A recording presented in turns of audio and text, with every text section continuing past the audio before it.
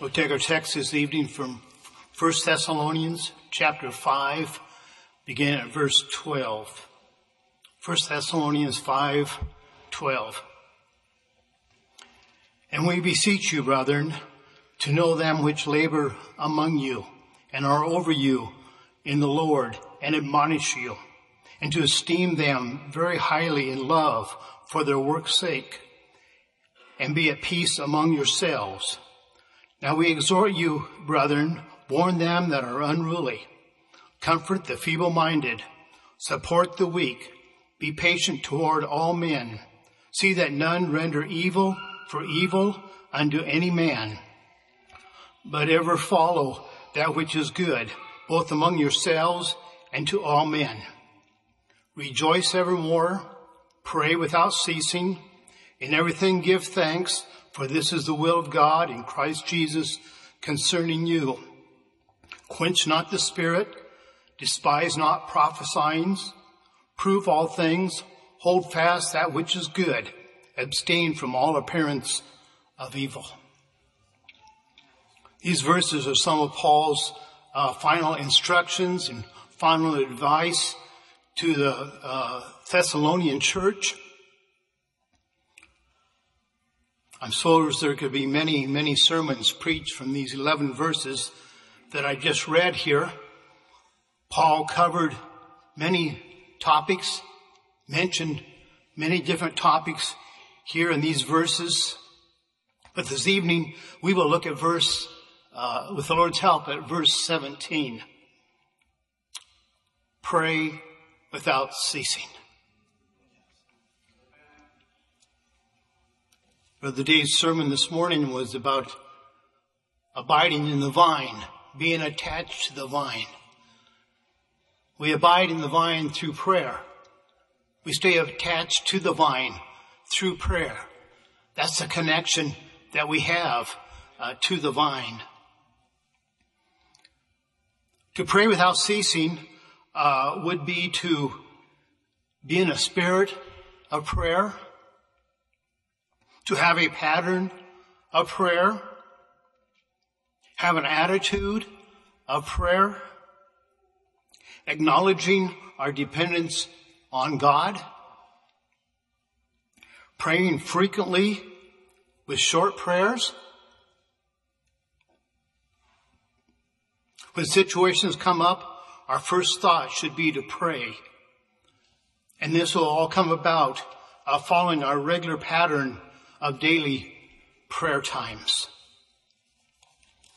Jesus set the example for us, the importance of prayer. Jesus took time to pray. If Jesus took time to pray, where does that put us? We need to take time to pray. First chapter of Mark, verse 35. And in the morning, rising up a great while before day, he went out and departed into a solitary place and there prayed. That was Jesus. He felt the burden of the day that was coming before him. He went from place to place. He always seemed to have a multitude of people around him. He was always preaching and teaching, changing lives, touching the sick.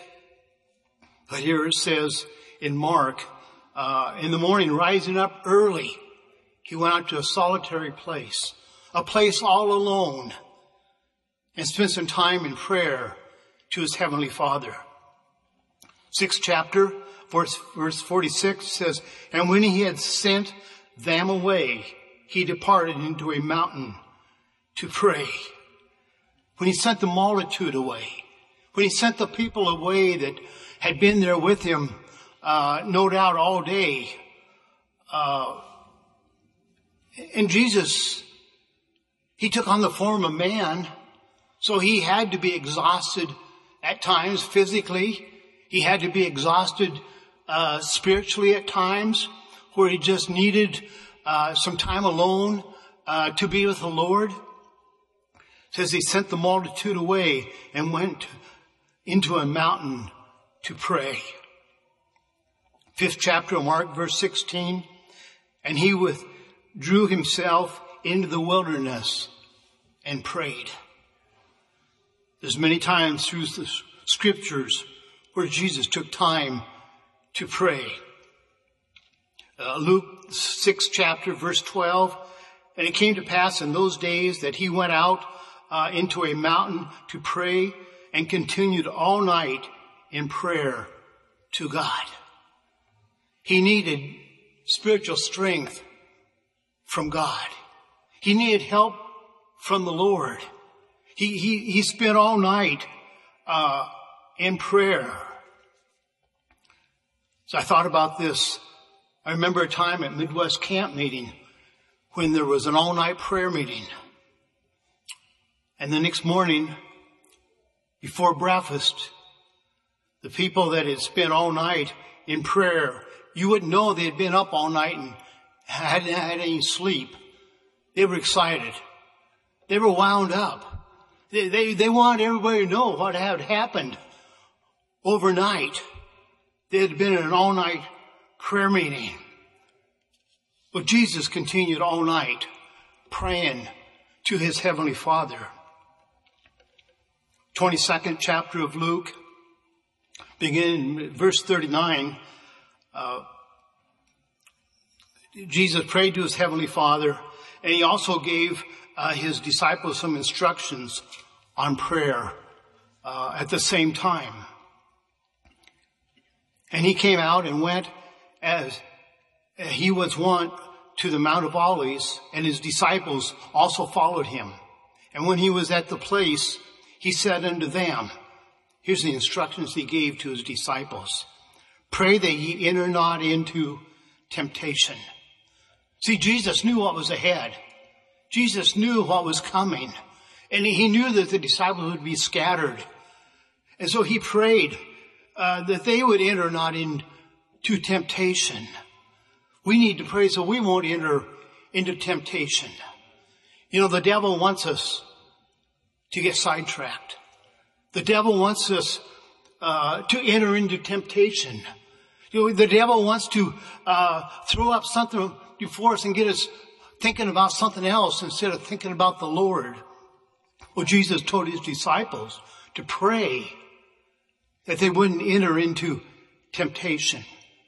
Verse 41, and he was drawn from them about a stone's cast and kneeled down and prayed, saying, Father, if thou be willing, remove this cup from me. Nevertheless, not my will, but thine be done. If Jesus prayed that prayer to his heavenly Father, shouldn't that be our prayer too? Not my will, but thine be done. As we come before the Lord and we lay our lives out before the Lord, as we're making consecrations to the Lord, we just tell the Lord, not what I want, but what you want. Jesus knows what's best for each one of us, and he wants to give us the best. Verse 43, and there appeared an angel unto him from heaven, strengthening him. And being in agony, he prayed more earnestly, and his sweat was as it was great drops of blood falling down to the ground. Jesus is in agony of prayer here. It says an angel came and strengthened him. We have angels that watch over us. Thankful for that. There's times that people testify how close of an accident was there. A situation that came up so close. But they could look at those situations and say the Lord was there. Well, we could say an angel was watching over us at times like that. Jesus gave his life for us. We owe him our lives. Romans, the 12th chapter and verse 12 speaks of continuing instant in prayer, rejoicing in hope, patient in tribulation, continuing instant in prayer. As we continue in the spirit of prayer, then our natural response should be instant in prayer. That when something comes up, our first thought should be, I need to pray. I remember years ago, I was driving the church van, had a load of people in the church van, and all of a sudden, the vehicles in front of us, I made an emergency stop. And as I slammed on the brakes to try to stop, one of the dear saints just cried out to the Lord. Just a moment of time. But the Lord was there. There was no accident. Everybody stopped. But it's times like that our natural response should be, we just cry out to the Lord. And just a quick, short prayer. But the Lord hears those prayers. Colossians 4:2. Continue in prayer and watch in the same with thanksgiving. When we come before the Lord, we come with a praise and a thankful heart. We'll thank the Lord for what He's done for us, how He has answered prayers for us. We won't come with a thankful heart and a thankful spirit before the Lord. Psalm 55:17, David speaks of a time during the day to pray.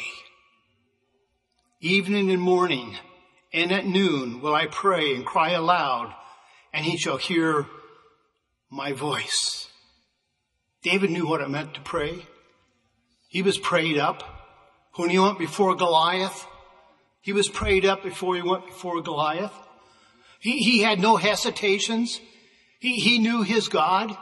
He knew God would go before him. He didn't know how it was going to turn out. He didn't know how God was going to direct that stone that day. But he had confidence in his God because he had a prayer life. And he knew that God would be there and undertake for him. When we pray, we also wait upon the Lord. Isaiah 40th chapter, verse 31 tells us, but they that wait upon the Lord shall renew their strength. They shall mount up with wings as eagles. They shall run and not be weary, and they shall walk and not faint. Wait upon the Lord. The Lord is always on time. He's never late. We just need to put our trust in Him and wait upon Him. When we think we need an answer right now, the Lord knows when we need the answer. As we wait upon the Lord, He shall renew our strength. We shall mount up with wings as eagles. They shall run and not be weary. They shall walk and not faint. Aren't those encouraging words? That we just put our trust in the Lord and just depend on the Lord. Let Him take charge of the schedule. The Lord knows the best schedule for us. We may think what we need and the schedule we need, but the Lord knows the right schedule for each one of us. Jesus hears our prayers. Jeremiah 29:13. And ye shall seek me and find me when you shall search for me with all your heart. Seek and find. We seek the Lord, He shall be found. When we search with all our heart, when we come before the Lord with whatever we have the burden on our heart or an experience that we need, as we just lay our lives out before the Lord, as we make those consecrations to the Lord will be there. He'll be found when we seek His face. He's not hiding from us. He's more willing to give than we are to receive. We just need to seek His face and reach out to Him in faith believing. Daniel's an example for us as a pattern to follow. No matter the situation, pray. Pray. Pray when it looks like an impossible situation. Pray when it looks like your life is on the line. Pray when it looks like there's no hope for you. Daniel found that. 6th chapter of Daniel, verse 10. Now when Daniel knew that the writing was signed, Daniel had been appointed one of the governors in the kingdom. There were 3 governors. There were princes, I think 120 princes. Daniel was a governor that was over all of them. The others didn't like that. They tried to find fault with Daniel. They watched his life. They watched the job that he did. They couldn't find anything wrong. His work habits were good work habits. He worked as unto the Lord. The responsibilities he had, they're working for the king. But, his life condemned them.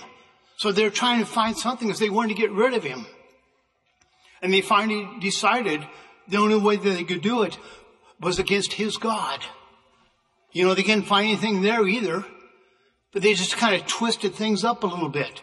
So 10th verse says, now when Daniel knew that the writing was signed. See, they came up with this decree and went to the king and says, we all agree together.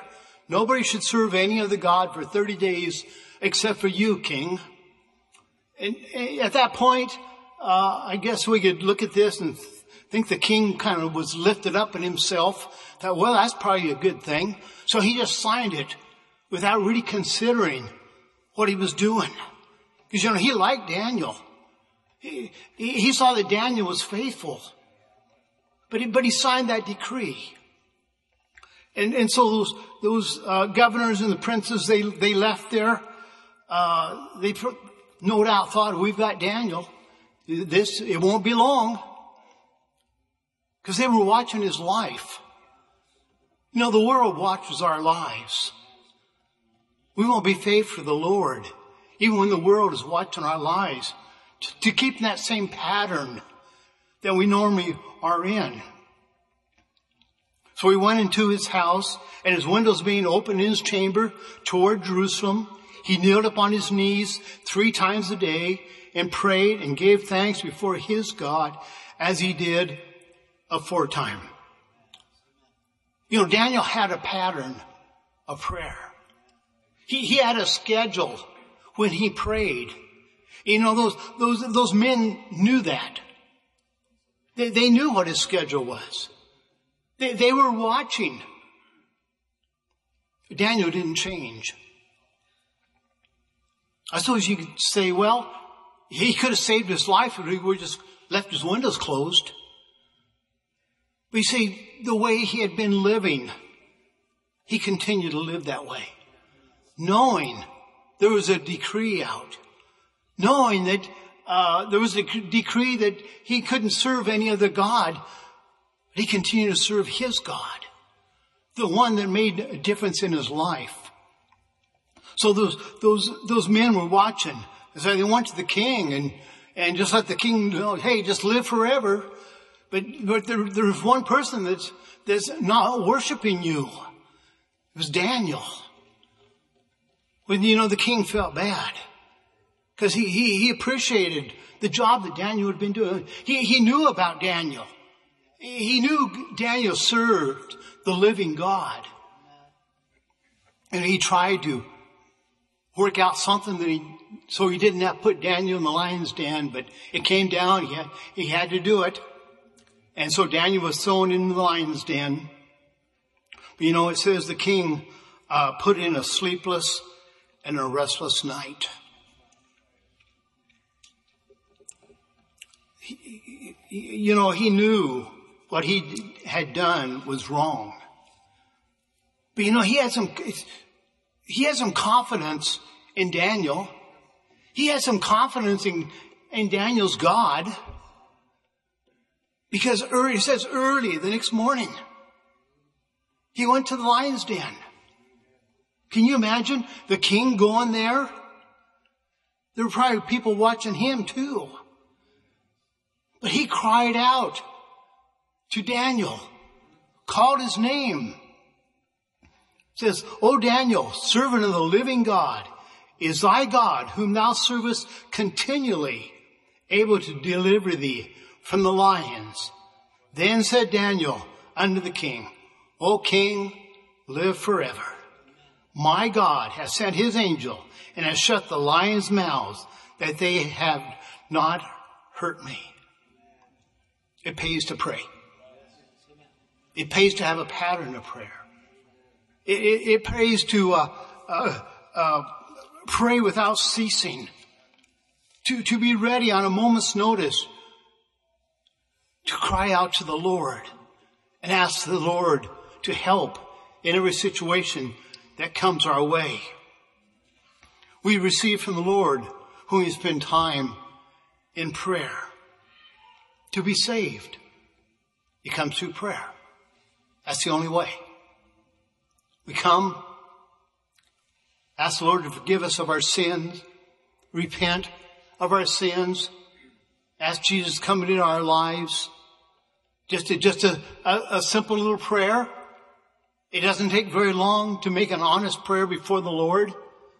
God, be merciful to me, a sinner.